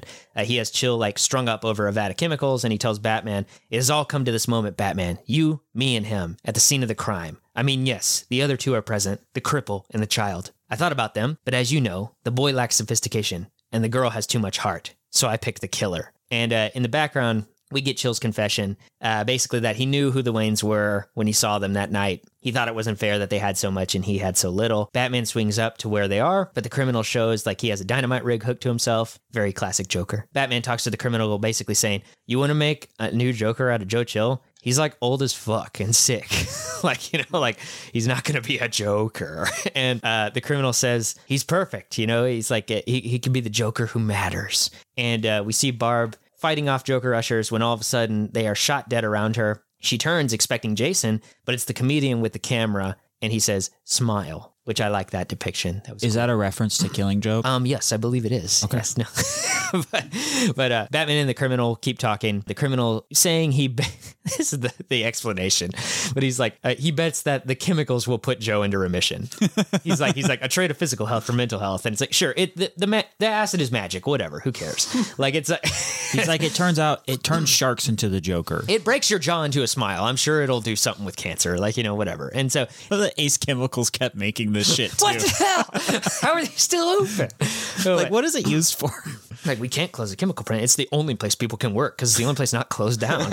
But yeah, so Jason makes his way up to Barbara. Comedian Joker shoots through his shoulder. Barb gets to the comedian before he can shoot again, bashing the camera into his face and yelling, "Smile." I love that moment. I like that. Yeah, beat the shit out of him, Barbara. So the criminal pulls the Tommy gun and starts to fire at Batman, but Batman outmaneuvers him, swinging over and kicking the criminal down. That panel sequence felt like kind of confusing. It shows he pulls out the gun and starts shooting at him, and it weirdly focuses on the end of Batman's grapple hook getting shot out, which doesn't matter. Oh, because he takes it to swing, right? Yes, but he's shooting the bottom of it where it wouldn't matter, and it doesn't affect anything, and then he just falls over. It's because it's a support. It's not a battering. He literally just grabs a support for the thing they're on above that, and that's why he falls. Was the Joker... Why does the Joker fall over? Because I thought he hits him. No, Batman flies off on his grappling hook. He's not a grappling hook. That's the thing. He just grabs a rope that's supporting the thing that they're above. They're on a scaffolding or something. Okay. And he shoots the rope that Batman's hanging from, but he shoots it underneath him, and so that makes the scaffolding start to fall. Suddenly it's not even because it's not because it's not supported. Yeah. Okay, I get it. Yeah, he never shoots a battering. He just kind of grabs one of the ropes. The way it looked, I was interpreting. Because I'm with you. I spent a lot of time on this page trying to parse what happened. I was like, why is the Joker just falling over? Because he's old. My hip. Yeah, so life alert. Yeah, so the criminal drops a lighter into the chemicals, causing the entire theater to basically go up in flames. And we see all of this while Joe Chill's confession still plays out, and he talks about how he didn't see the little boy at first. He says how he found out the Waynes were good people and how after all these years, he still doesn't know how to tell their son sorry. And the criminal and Batman fight. The comedian escapes in the fire after seeing how much fun this all is. And the criminal cuts the rope holding Chill in place. He falls, and Batman grapple swings and catches him. Batman saves Joe Chill. Wow. I really love that, actually. I think it's really cool. But like the criminal He fucking kicks the Joker through a wall. Yeah, I love this. It's like he saves Joe Chill, and in like the same swing, like the criminal tries to scurry away, but Batman sees, and while still holding Chill, he swing kicks the criminal through the wall and into Crime Alley. And Chill says he knows who Batman is and asks if he is going to kill him. Batman says no. Chill says that he deserves to die. Then a wall begins to fall above Chill. Batman moves him to safety, and Chill thanks him. Batman pauses and then says, "You're welcome." Yeah, this was Again, all. I This like was that. some good Yeah. shit. Yeah. It's here that the battered criminal shows up saying he's like, "We'll go together." And he's about to set off the bomb and says, "God, it hurts to laugh." And then his brains are shot out. And we see the comedian with the smoking gun who immediately surrenders saying, "Take me in, Batsy. I want to get off this crazy ride." I like that. Yeah. He's just like, fuck this. Like, Can I ask you guys? I felt zero tension during this climax because it felt like none of our heroes struggled at all, and it felt like I was like, well, they're gonna resolve this. Joe Chill's not going to become a Joker. He's either going to die or be saved. I thought Chill was going to die in like some dramatic way, which I guess doesn't have that much tension because we knew he was going to die anyway in like a couple weeks. But like, I thought he would die and Batman would have to like be there with him or something like that, you know, like at this, Like reveal himself as Bruce Wayne, like in his last moments or something like that. Something like that. That would have been kind of Yeah. neat, I think. Yeah. Like I thought that was where we were going, you know, but I don't mean to be like overly, because this is a fine climax and I don't mean to be overly critical of it, but this was one of the ones where I oddly felt like I was like, everything's going to be fine. not tense really. Yeah. Yeah. Yeah, I guess I never expected any of them to die besides one of the Jokers, probably, you know, like, I mean, so yeah, no, I can feel you there. Batman goes with the Joker, the last Joker, the comedian, the one who everyone likes, as an escort to Arkham. Jason and Barbara have a talk where he asks her if there's a chance for them being together. She obviously says they are interpreting what happened differently, and he leaves, all pissed off. It is very strange how Barbara was like, I kissed you and you're taking it wrong. I think the implication was more he leaned in for a kiss, and then she kind of just went with it because she didn't want to like hurt him in his vulnerable state. See, I guess I don't really fault Barbara at all in this story. Like she seems like the most sensible one, and like I really don't think like, especially considering like right after it happened, she's like, we shouldn't have done that. Like, you know, it's like she was just trying to comfort him. I don't think there was any more to it, you know. Yeah, I guess I kind of took it as she was the one who initiated the kiss and then was immediately like, no. No, I didn't take it that way. So yeah, then there's this there's kind of a weird scene where Gordon tells her that she shouldn't associate with Red Hood, and she says, "What I do with him isn't your business, Dad." Okay. Then I took that two ways. I took that as they actually know, you know, Gordon actually knows, or that's a very dad thing to say. Oh yeah, You know what I always mean? I always just assume that he knows. I always assume Gordon knows I'm like, that. how does he not fucking know? You know, like I thought that too, but after rereading it, I thought that line, it's not as damning as I initially thought. I think it's just kind of the way it's presented and the way that she Yeah. looks in the panel is very like going out. Yeah. You know, that panel and she drives off on the Batmobile and it goes, stand alone. her radio's fucking blaring it. She turns it down real quick. It's embarrassing. Or what do you think is funnier, I Stand Alone or Skater Boy playing? That's what Jason's listening to. hands up, hands down. I gave it all for the nookie. They take off Jason's helmet. It's just playing Limp Bizkit. but yeah, I don't know. With her saying that, my first reaction is okay, because we can't end this story without every main character seeming like a petulant asshole at some point, apparently. Jim and Barbara both included in that statement, because Jim saying, you shouldn't be around that boy is super fucking lame too, but whatever. Anyway, so like back in the paddy wagon, we get a great exchange between Batman and the remaining Joker. They are just kind of staring at each other, and Batman remembers Joe Chill's face from the night of his parents' murder, but he sees a vulnerable, frightened kind of human instead of the cold killer this time. Like his face is noticeably like kind of scared. And the Joker says, "See now, after all that drama, don't you feel better, Bruce?" Batman looks all pissed. I love that. And Joker goes on to say he knows who all of them are, Barbara, Jason. He says he won't tell, though, because, you know, it would ruin the fun. Batman asks what the Joker wants, and he responds, "What do I want? Certainly not what the others did. The clown your troubled Robin put a bullet in? Why, all he wanted to do was laugh at the suffering of others. How common." And the criminal The old man was so delusional. This whole big idea of creating a better Joker, well, that was lunacy now, wasn't it? A defined Joker, one with a name and identity? Why, that ruins the very definition of me. That's why I regret making him. Or does he regret making me? And I'm like, fucking shut up. But I could use without that last part. I'm like, fuck, shut up. But he then laughs. Batman asks what the punchline is. And Joker's like, there's no punchline. Like, there's no fucking crazy twist into this story. Like how we talked about in The Killing Joke, where it's like, that story is special because usually he has like the last laugh or something at the end. But it's like this one, it's like, no, he's like, no, there's no shit like that. Like, it's just, this is it. Like, he helped Batman move on from his biggest traumatic event, basically so that he could be the main focus, so that Joker could have all of Batman's attention and be the cause of his suffering. He has a great line during this too, where he says, it isn't the Joker that is broken, it was the Batman. And I love that the story at this moment basically just becomes this whole thing where like everything Joker says is like pretty meta and very much how I feel about modern Batman, where it's like none of this dumb shit, the three Jokers fucking matters. Like, it's like, just, like it's like, This concept would have made a great story instead of focusing on we're creating Jokers. But it turned out to not fucking matter. To get to this point, I feel like the whole book is like a troll. Yeah, like they should have focused on just the. But would you take 3 issues of this? What? But 3 issues of him just saying meta shit like this would be like, there'd be no tension. No. I don't mean specifically that, but I just mean the concept of the Joker creating a scenario where Batman. Gets over his trauma. The one thing more traumatic than the Joker for him, and he helps him move past it. Yes, that without the dressing of there's more than one Joker and we dip dudes in acid and which guys don't go crazy. They're the Joker. And the 4th Joker, Shark Trainer. Mm-hmm. Yes. Yeah. Well, and the 5th one. We'll get to him.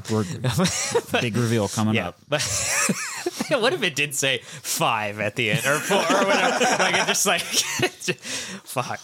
The Joker laughs as they get to Arkham, and the scene shifts forward to Bruce at the hospital with Joe Chill. I really loved that. I love how the laughter fades. Yeah. Like over those panels. Like, and Bruce Wayne holds Joe Chill's hand as he passes away. Yeah. That's touching. That's good stuff. And then you want some more parallels to Killing Joke? I just noticed is that's how the very end of it is with laughter that ends with E of the siren.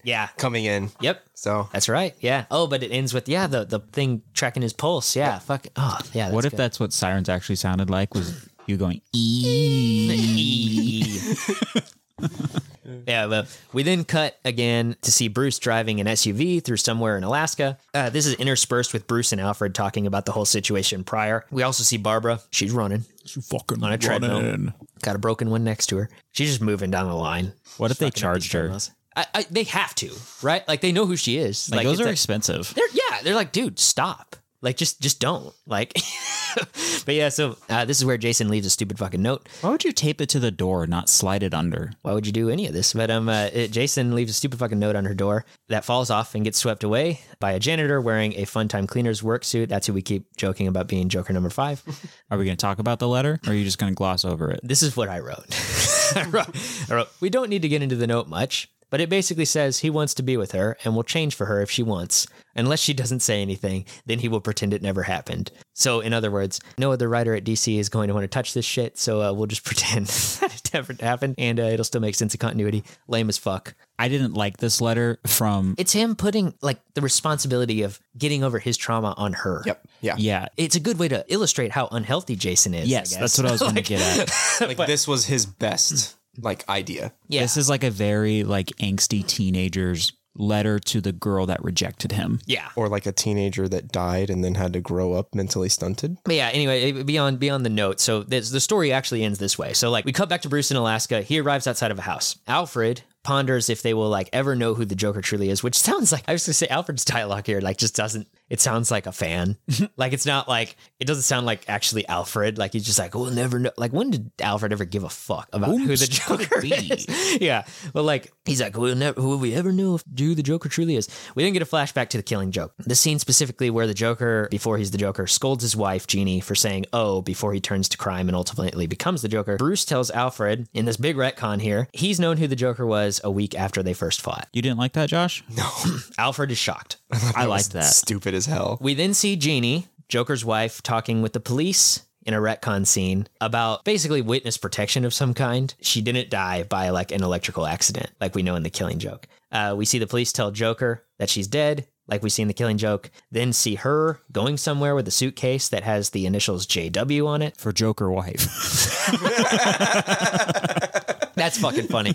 But actually, in one of Johns' newest books, Flashpoint Beyond, which I think I told Josh I hadn't read, but I did see some news about it, Johns revealed the name of the Joker, or who would be the Joker in the Flashpoint universe, because it's Martha Wayne in Flashpoint universe. Like it's Batman's mom. yeah. So like in the Flashpoint universe where everything's all topsy-turvy, fucking Bruce's mom is the Joker because his dad's Batman. Because Bruce dies, right? That's that whole thing. Yeah. Joe Chill kills Bruce. in the alley. Yeah, Yeah. okay. The two parents kind of go crazy in their own ways. Yeah. Yeah. So in Flashpoint Beyond, which follows Thomas Wayne primarily, I guess it's revealed that Martha, like as the Joker, discovers in other universes who the Joker is or who it would have been, and kills the equivalent in the Flashpoint universe, which is just some dude because he never became the Joker. Okay. Because she did. And his name is Jack White. Okay. So I guess that might be what Johns is saying here. I don't know. Who gives a shit? Anyway, but like we see the police, like I said, tell Joker that she's dead. Batman looks in the window of this house that he's outside of in Alaska. He sees an older genie and a young boy eating dinner. And we read his explanation to Alfred. No one can ever know his name, Alfred, because if the world knows it, his family will never be left alone. The press will find them. The Joker will find them. So yes, I know his name, but the Joker's name isn't what's important. It never has been. Then Batman drives off, and that's the end of Three Jokers. So that, to me, is a great thesis statement that, like you said, Max, maybe should have been a part of the whole book a bit more. But I love that sentiment, and I think that's why I remember this book fondly. I had told you guys off air before, much like Doomsday Clock, I had not reread this since it came out. And much like Doomsday Clock, I enjoyed this a lot less on the reread, but I still really like that third issue. I think the third issue is great. There's a lot of cringy shit in the first two. It hurts when I laugh or whatever, but like Fabic's art carries me through the douchey stuff, and there's still some good stuff in those issues. But that last issue is, I love the idea of that. I love the idea of basically trolling everybody, teasing people about a fucking mystery about Three Jokers for 5 years, and then being like, it doesn't fucking matter, nerds.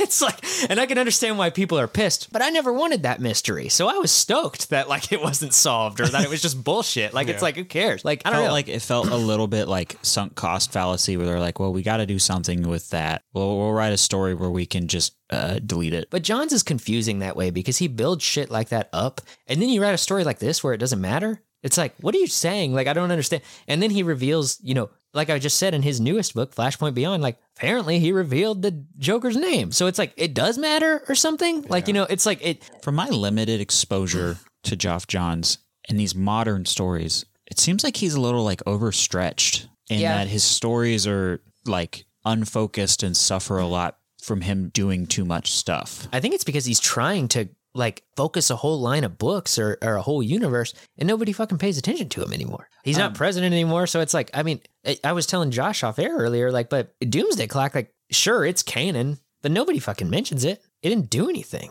It was just it's just strange. And I'm okay with that kind of storytelling because I do believe a story should stand on its own. When you get into comics, that you can fall into the trap a lot of the time where it's well, yeah, but you need to read this thing to go to this thing. And then, then we'll get to this, which leads to this, which leads to this. And it's a never ending thing. I like it when a story is just its own thing and could stand on its own. But John's clearly has always been tasked with doing these big things. And I think it's just because he's still present, but not the boss. So it's they just don't do anything with him. It's weird. Now, I have a question for you, Joshua Longhofer. Yes. You mentioned to me a few weeks ago when you finished reading the story, you said, Maxwell, can I tell you something? And I thought something was wrong.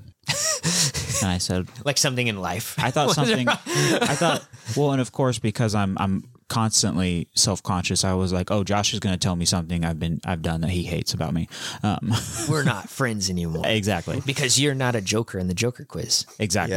Yeah. But what you said was, I think Geoff Johns is overrated. I wanted some elaboration. And also, before I forget, I want to cycle back to, at some point, how we all feel about Batman saying that he's known who the Joker was since day one, essentially. Okay. Because I think that's worth talking about. So the Johns being overrated thing comes purely from the fact that all I've read that he's written is Doomsday Clock and this. Mm-hmm. And I texted Nick Yeah, we had a long conversation about that. a while ago, and I was like, I asked him what his favorite John's written story was, and what the most lauded story that he wrote was. I remember you asking me like, what else has he done? And I said, I think that his Green Lantern run is like the most popular thing he's done. That's what I told Josh too. I was like, the Green Lantern stuff I think is like his most well-known and probably critically acclaimed. He's done a lot of Flash work that's really revered as well. I think I told you my personal favorite is his New 52 Aquaman run. I really enjoyed that. Haven't read it in a long time. Kind of want to revisit it now just after reading this stuff, but he did a Shazam run I really enjoy as well. I read his Batman Earth one a long time ago. The Earth One books, yeah. And I liked that a lot, but I never read 2 or 3. And I like the Earth One books a lot. Nick, he actually told me this recently. One of his favorite designs in all of DC is Catwoman in Batman Earth 1-3. Okay. It's Gary Frank's. It's the only thing keeping Gary Frank from being my favorite artist, I think. Well, we'll show you after this. That was a joke.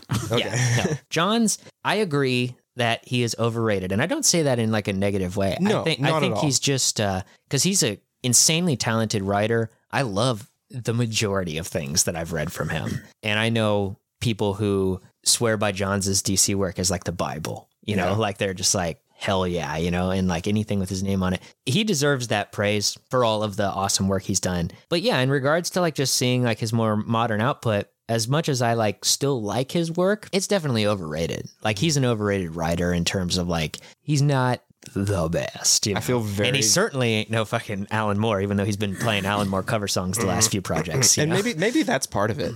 Maybe I'm just like, imitating. I've literally read what Alan Moore did better. Yeah. So I don't even know if that's his mindset, but it's just like, you know, I think he had to commit himself to Doomsday Clock as a project so much that it's just seeping into his work. Like, you know, I do feel vindicated that you feel that way at least a little bit as well. Because I was honestly concerned to bring it up, and it's why I didn't bring it up, you know, when I asked you the first time. No, I mean, like I have very few writers, artists, creators that I'll be like, anything they touch turns to gold.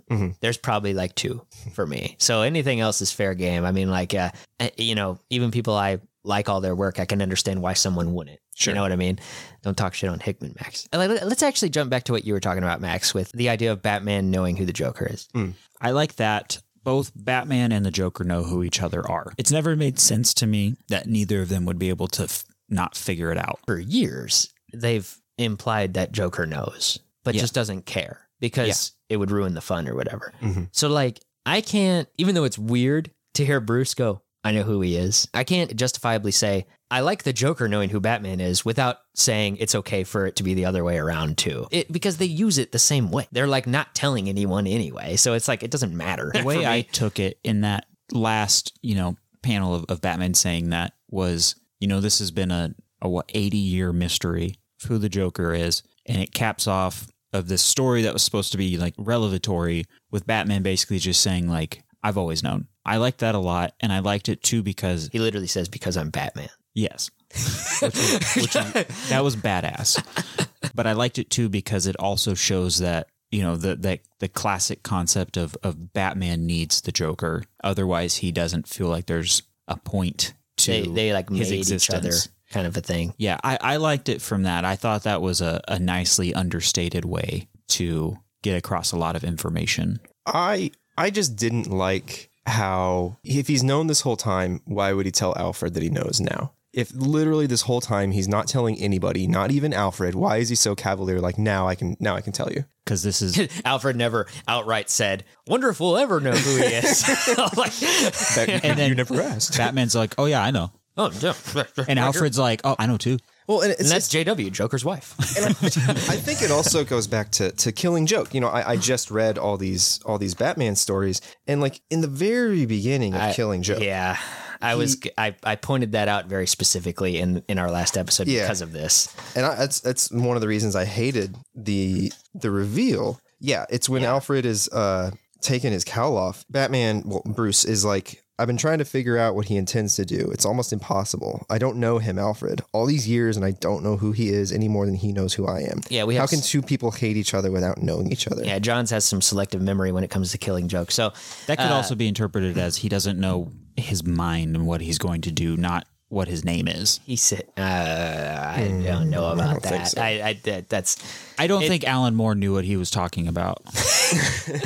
I also don't. Joker in that story doesn't know who Bruce is either. True. Very obviously doesn't know. Yeah. Now, granted, you could say that he's fucking with him, but like, why? Why would he not hold that over his head? My thing is, if Bruce found out who the Joker was and who his family was, I don't see why the Joker couldn't figure that out too. Yeah. Like, why couldn't he figure out that his family's death was staged and they're in protective services? You know what I mean? Yeah. I mean, I also like to think, though, that like Joker doesn't like that piece of himself. He was fantasizing about it earlier in this. But he's That was a different But he's Joker. never. Was it? Yeah, that was. No, it But wasn't. that was the comedian. It was comedian. Oh, Thit. Yeah. Yeah. But he's never smiling when he remembers it. He's He wants smiling to- in the memory. When he's taken out of the memory is when he's frowning. Yeah. In the memories, he's always. But he knows that wouldn't be how it would be. Wouldn't it? I don't know. Could it be that the Joker's just so fucking twisted? Let's just go So- with that. Joker has a heart. So No. now would be a good time for me to bring up the way that I felt about this story, being that I think this story was hindered greatly by being 3 issues long. I think all of this could have used so much more expanding and a slower burn to this story. You wanted to know why it hurts when he left. This story felt like a very perfunctory, like, we got to do something with the 3 Jokers story. Let's make it as quick as we can. They were No probably just like, consequences. it's the 3 Jokers, so we have to do 3 issues.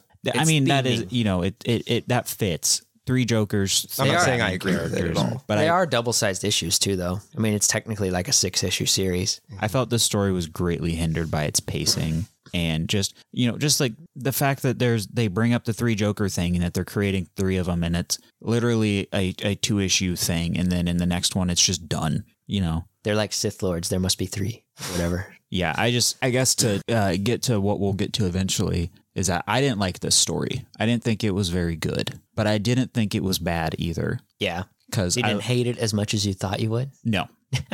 I liked some of the concepts they played with. I liked the ideas and the themings. I did not like the concept of dipping people in acid and making more Jokers. That's just very silly to me. I liked the concept of taking Jason Todd and trying to further break him and make him into a Joker type, which has happened in some stories. Yeah. There is the Death in the Family animated movie is a like choose your own adventure. I don't know if you've ever seen it, Nick. I haven't seen it. It's like choose your own adventure. And one of the paths that you can take is that instead of the Red Hood, Jason comes back and he's the Joker.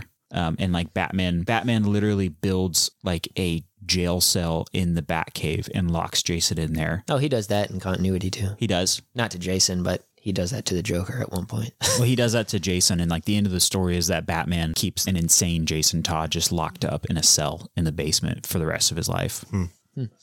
Yeah, I mean, let me just say, like, I enjoy what this story is. Let me rephrase. I enjoy what this story is for Batman, like, as a character. And I don't mind the Joker being the catalyst for the events. Like, I like the Joker quite a bit. If anything, like, actually reading these books for these episodes, it kind of made me realize how much I like the Joker. Like, you know, I was like, anytime someone would ask me like who my favorite Batman villain is, I'd always go with like Mad Hatter or something like that. Like, it's just like some off the wall villain that I remember loving from like the animated series, or just be like, I don't really have like a favorite. Like, it's just, I have ones that I like aesthetically and stuff, but like Joker's like the clear favorite. Like, you know, I mean, like, Me and you were talking about how the Joker is he's kind of like Rorschach for me, where he's such an overexposed character. he's overexposed now. They didn't used to use him so much. Now 'Cause it's he's- like he might not show up in like the main Batman book for a while, but like there's fucking 15 miniseries going on with him in it.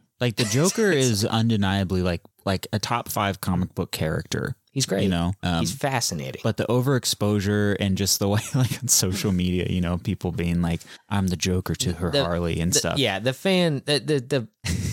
the misunderstanding of the Joker is, you know, holds a dark cloud over it for a lot of people, myself included. You know, it's just that. But like when I really think about it, it's like I like the Joker, and I like that he's one of those characters for me that when I read him, I don't read it in the author's voice. It always seems like he's his own alive entity. He's like a character that exists outside of being influenced. yeah. Like, The only author I would disagree with that is Moore. Alan Moore's Joker. I definitely read in an Alan Moore timbre. really? I guess. Yeah. See, I still read him like he's alive, like he's Really? his own thing. I don't know. I could tell, like, the Moore stuff, like, that's not to say I can't see the difference between people's Jokers, because obviously, like, Tom King's Joker is way different than, you know, Alan Moore's or whoever's. But it's just, I don't know, he just has that effect on me, or maybe it's just like a mental fascination, like with the character, where it's like, because I say this all the time, where I'm like, I don't really read comics or superhero books in particular for the characters. I have characters I like, obviously, but like, I don't fall in love with like comics because of just like, I love that character no matter what they do. It's like, I'm too ingrained in like the idea of like the creative teams to really do that. Like, I'm like, now granted, if they were like, oh, Jonathan Hickman's going to write a Nova series, I'm like, that's the best series I've ever read before I've read it, you know, like whatever. Like, but so there's very few characters for me that I'm like, and not that I love them so much that I just read them that way, but it's like, it's just, they just have that effect on me. I'm going to get ahead of you and say something I've never wanted to say, never thought I would say, is that could it be you think this way about the Joker because you are the most like Joker? It could be. I'd take that. Take that and run with it. But yeah, so I don't know. But that's all just to say basically, like, I really enjoy the Joker. As a villain, I think he's one of the best. One of my favorites to read. Now, do I want a Joker story every year? No. Moderation is key. I'm also not like, you know, one of those people we were just talking about where I'm like a Joker sympathizer and I'm like, he's right and everything's a joke, fuck the world, herp derp, you know? But like, you know, I like him when he shows up in stories. It's cool. That being said, I needed to point this out about this story, that some people, like the detractors of this book in particular, feel that the Joker stuff in this book is pretty inconsequential to him as a character. And it makes it feel to them like this whole book was like a bait and switch, which is what I was talking about before, where it's like kind of a troll, where it's like they don't like explain anything, you know? They'll think like this is something they would say, like with the exception of like the three main characters of this story, you know, Bruce, Barbara, Jason, having like a direct connection to the Joker, it could have been like any villain's story. I've heard people say that. And they say that Joker is just most appropriate because he's, you know, because of popularity and because he was like the original villain. And I think kind of the opposite. I think it could only work with the Joker. I can't like imagine any other villain because he has the best stories and he has the most impact. Like, But it's just the like, story would have worked exactly the same without the concept of creating more Jokers. well, sure. But I mean, you could say that, you know, you put Captain America in place of Batman. Sure, it's the same story, but it's, you know, it doesn't have that effect. And I think that those detractors, though, are honestly just more upset that it didn't end up being strictly about like the Joker or explaining this dumbass idea of there being three of them or whatever, you know, like it's just like, and again, like I said, I say dumbass idea, but it's honestly got like kind of a cool meta angle to it. Like it allows Johns to explore the different eras and origins of the Joker and personalities and stuff. It would be a really cool idea for like an Elseworlds alternate reality story, I think, but putting it in main continuity, That was a big choice. kind of forced their hand to make it in the end that there is only one. Yeah, you know? I think that that's a fitting end, though. I don't want to end, and then he's like, and now I'll make more Jokers. But yeah, like, I actually think that, like, the personality angle, like, playing with the different iterations of the Joker, obviously, we already said, like, you know, the criminal was, like, the Golden Age Joker, the old school one, the original one. But, like, I think it's clever as fuck. Take the Silver Age Joker and pit him as being very similar to, like, the Killing Joke Joker, and like having them confuse each other for each other because they kind of were the same like evolution of the character. That's a very like nice meta pull, you know, like the fact that those two are kind of the same, but like you mix them up and it's like, but are they the same? Like, you know, it's yeah, I don't know. I think that that's really clever, even though I hate the scenes where it's nebulous as to which Joker did what. But what I really don't like, and we almost kind of this here, Josh, but like the very specific peeve is how it retcons the Killing Joke. Yep. Like all those scenes where they clearly say they don't know who each other are and shit. It's just like, I don't know. That takes away so much too from the Barbara stuff in the Killing Joke, because I always liked the idea that Joker didn't know Barbara was Batgirl. It was just consequential, like to being there to get to Jim. Like her being Batgirl was just an added bonus he didn't know about, you know, like it's when you say that he knew the whole time as opposed to what the Killing Joke implies, it implies that the Joker is in the realm where he has plans upon plans and he's 5 steps ahead and shit. And I don't like Joker necessarily being like that. I like him being smart, but not like that. Like, you know, it's like he just has like a goal and he reacts in the moment, and he should be above like ridiculous planning. Like he would think that that's stupid. Yeah. You know, like he's like, just do what you want. I mean, he kind of did at the end. Yeah. Yeah. This one. True. Yeah. Take me in. But then he also said it was the whole thing was set up. Yeah. Like, you know, so it's like, but yeah, it discredits Killing Joke when he guesses at Batman's origin in that story. It, you know, Batman says that clearly he doesn't know who he is. Like, and like I said, just why would they pretend to not know? But even after all of that, the best thing I could say about the story, and the thing that I actually kind of take away because it's the last thing, is Batman finally having some character development. Like, hell yeah, I love that. You know, it's about goddamn time. Even though we've discussed before how continuity doesn't really matter for DC, but, you know, like, I will say Batgirl doesn't get much in the form of development. Like, she's more like the righteous sinner of all the characters. And I appreciate her being well adjusted and kind of well equipped mentally to attack this problem head on. Jason, I have sympathy for people who love Jason. I don't really give a shit. So, you know, I liked the Red Hood story, but there has never been a story of that caliber or a story as interesting as when he first came back. So, you know, I'm okay with his depiction in this, I guess. Yeah, I think you mentioned it while we were just talking off recording, but you were like, yeah, I think Jason works better when he's dead. I mean, story mileage wise, they've gotten more out of when he was dead than when he's come back. At least for quality's sake, by my standard, at least. And the only other thing that I really have to say is that Fabok does an amazing job, as we've pointed out many a time. Absolutely. Again, like we kind of touched on it at the end of Killing Joke, but when we're deep diving and discussing something like this, and there's so much, you know, of the story to uncover and talk about, we do tend to take the art for granted. Sometimes, yeah. I try to make an effort to point it out, you know? Because that's like the first thing I noticed. Like if this podcast were run by me, we would go through panel by panel. I'd be talking about like all the colors in this one and the way that he's drawn this and stuff. But we practically did that with Batman White Knight.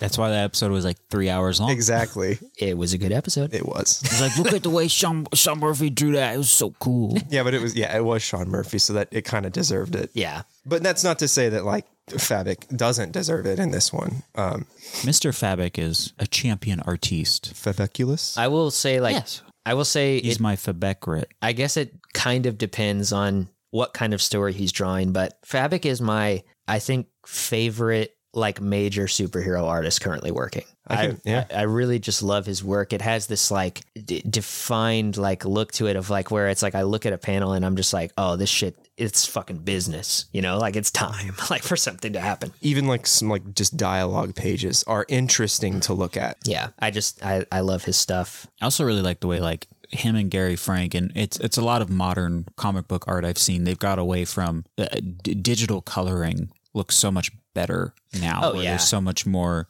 subtle shading and, you know. Yeah. And well, I mean, and when you have someone like Brad Anderson, who's like the best colorist in the industry, like, you know.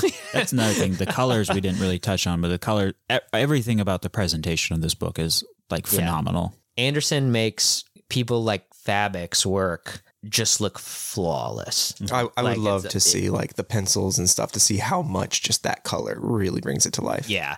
And I mean, like, yeah, Anderson and Fabok together are just like, it's a fucking match made. Like that art is just unstoppable. Mm-hmm. But yeah, I don't know anything else there, guys. We did it. We did 3 Jokers. Yeah. You didn't actually ask that last time. Well, I figured it was a pull. Yeah. I forgot to ask.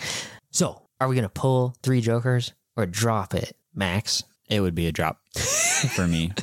Like I said, I had a very negative preconception of this story, just thinking that's a dumb concept and I don't want to read that. And then what I got was a dumb concept that overshadowed a lot of really good concepts. I didn't dislike this story, but I didn't particularly like it. Yeah. So, but at least it was better than you thought it would be. Yeah. This is like a very this is like a 5 out of 10 for me. It's a really funny book to talk about a lot and to mention a bunch. We did not need to spend 2 hours talking about it. In contrast to The Killing Joke, which has been analyzed to death a billion times, this is probably the first time this has been analyzed. It's most in depth. People picked this shit apart when it was coming out. They were like, do you think our discussion on the irredeemable Ant-Man was the most in-depth someone's went on that? It's probably pretty close.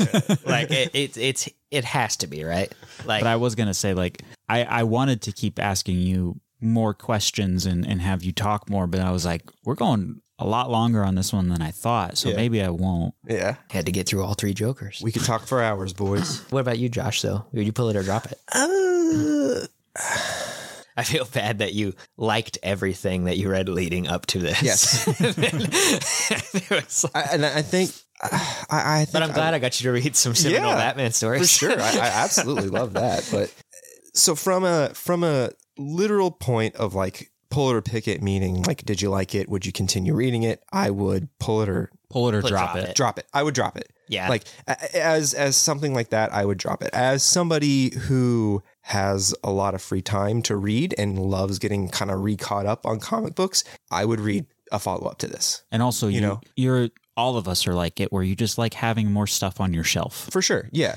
It's fun to just collect the story, read it, put it up on the shelf and be like, yeah, I have that. You got to roll with the good and roll with the middling. Exactly. Yeah. So I'm in this really weird spot where like from your grading method, I would drop it. But from myself, like personally and the way I am with comic books and these kind of stories, I was interested enough. I love art enough. If they do a follow up with Fabric, I will read that. So in that way, it is a pull. You know, I will say one thing that just kind of came to mind about this book. It feels like it teeters on being like too dumb or simple to like really care about or revisit, but it's like just interesting enough to have stuff that warrants talking about a lot. It's got a lot of neat moments. Yeah. It's like an unimportantly important story for the overall like mythos. Yeah. Because like I said, by the end of the story, the status quo of before the Mobius chair said there's tweed jokers.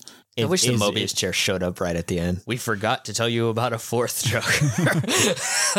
But yeah, basically, like we said, at the end of the story, the status quo is reestablished. It is, but like Batman has progressed a little. Yes. Internally. Yeah, I like, and like you mentioned, the stuff with Joe Chill, like that kind of resolution is nice. That's kind of cool. I like that. But that's the best part of the book.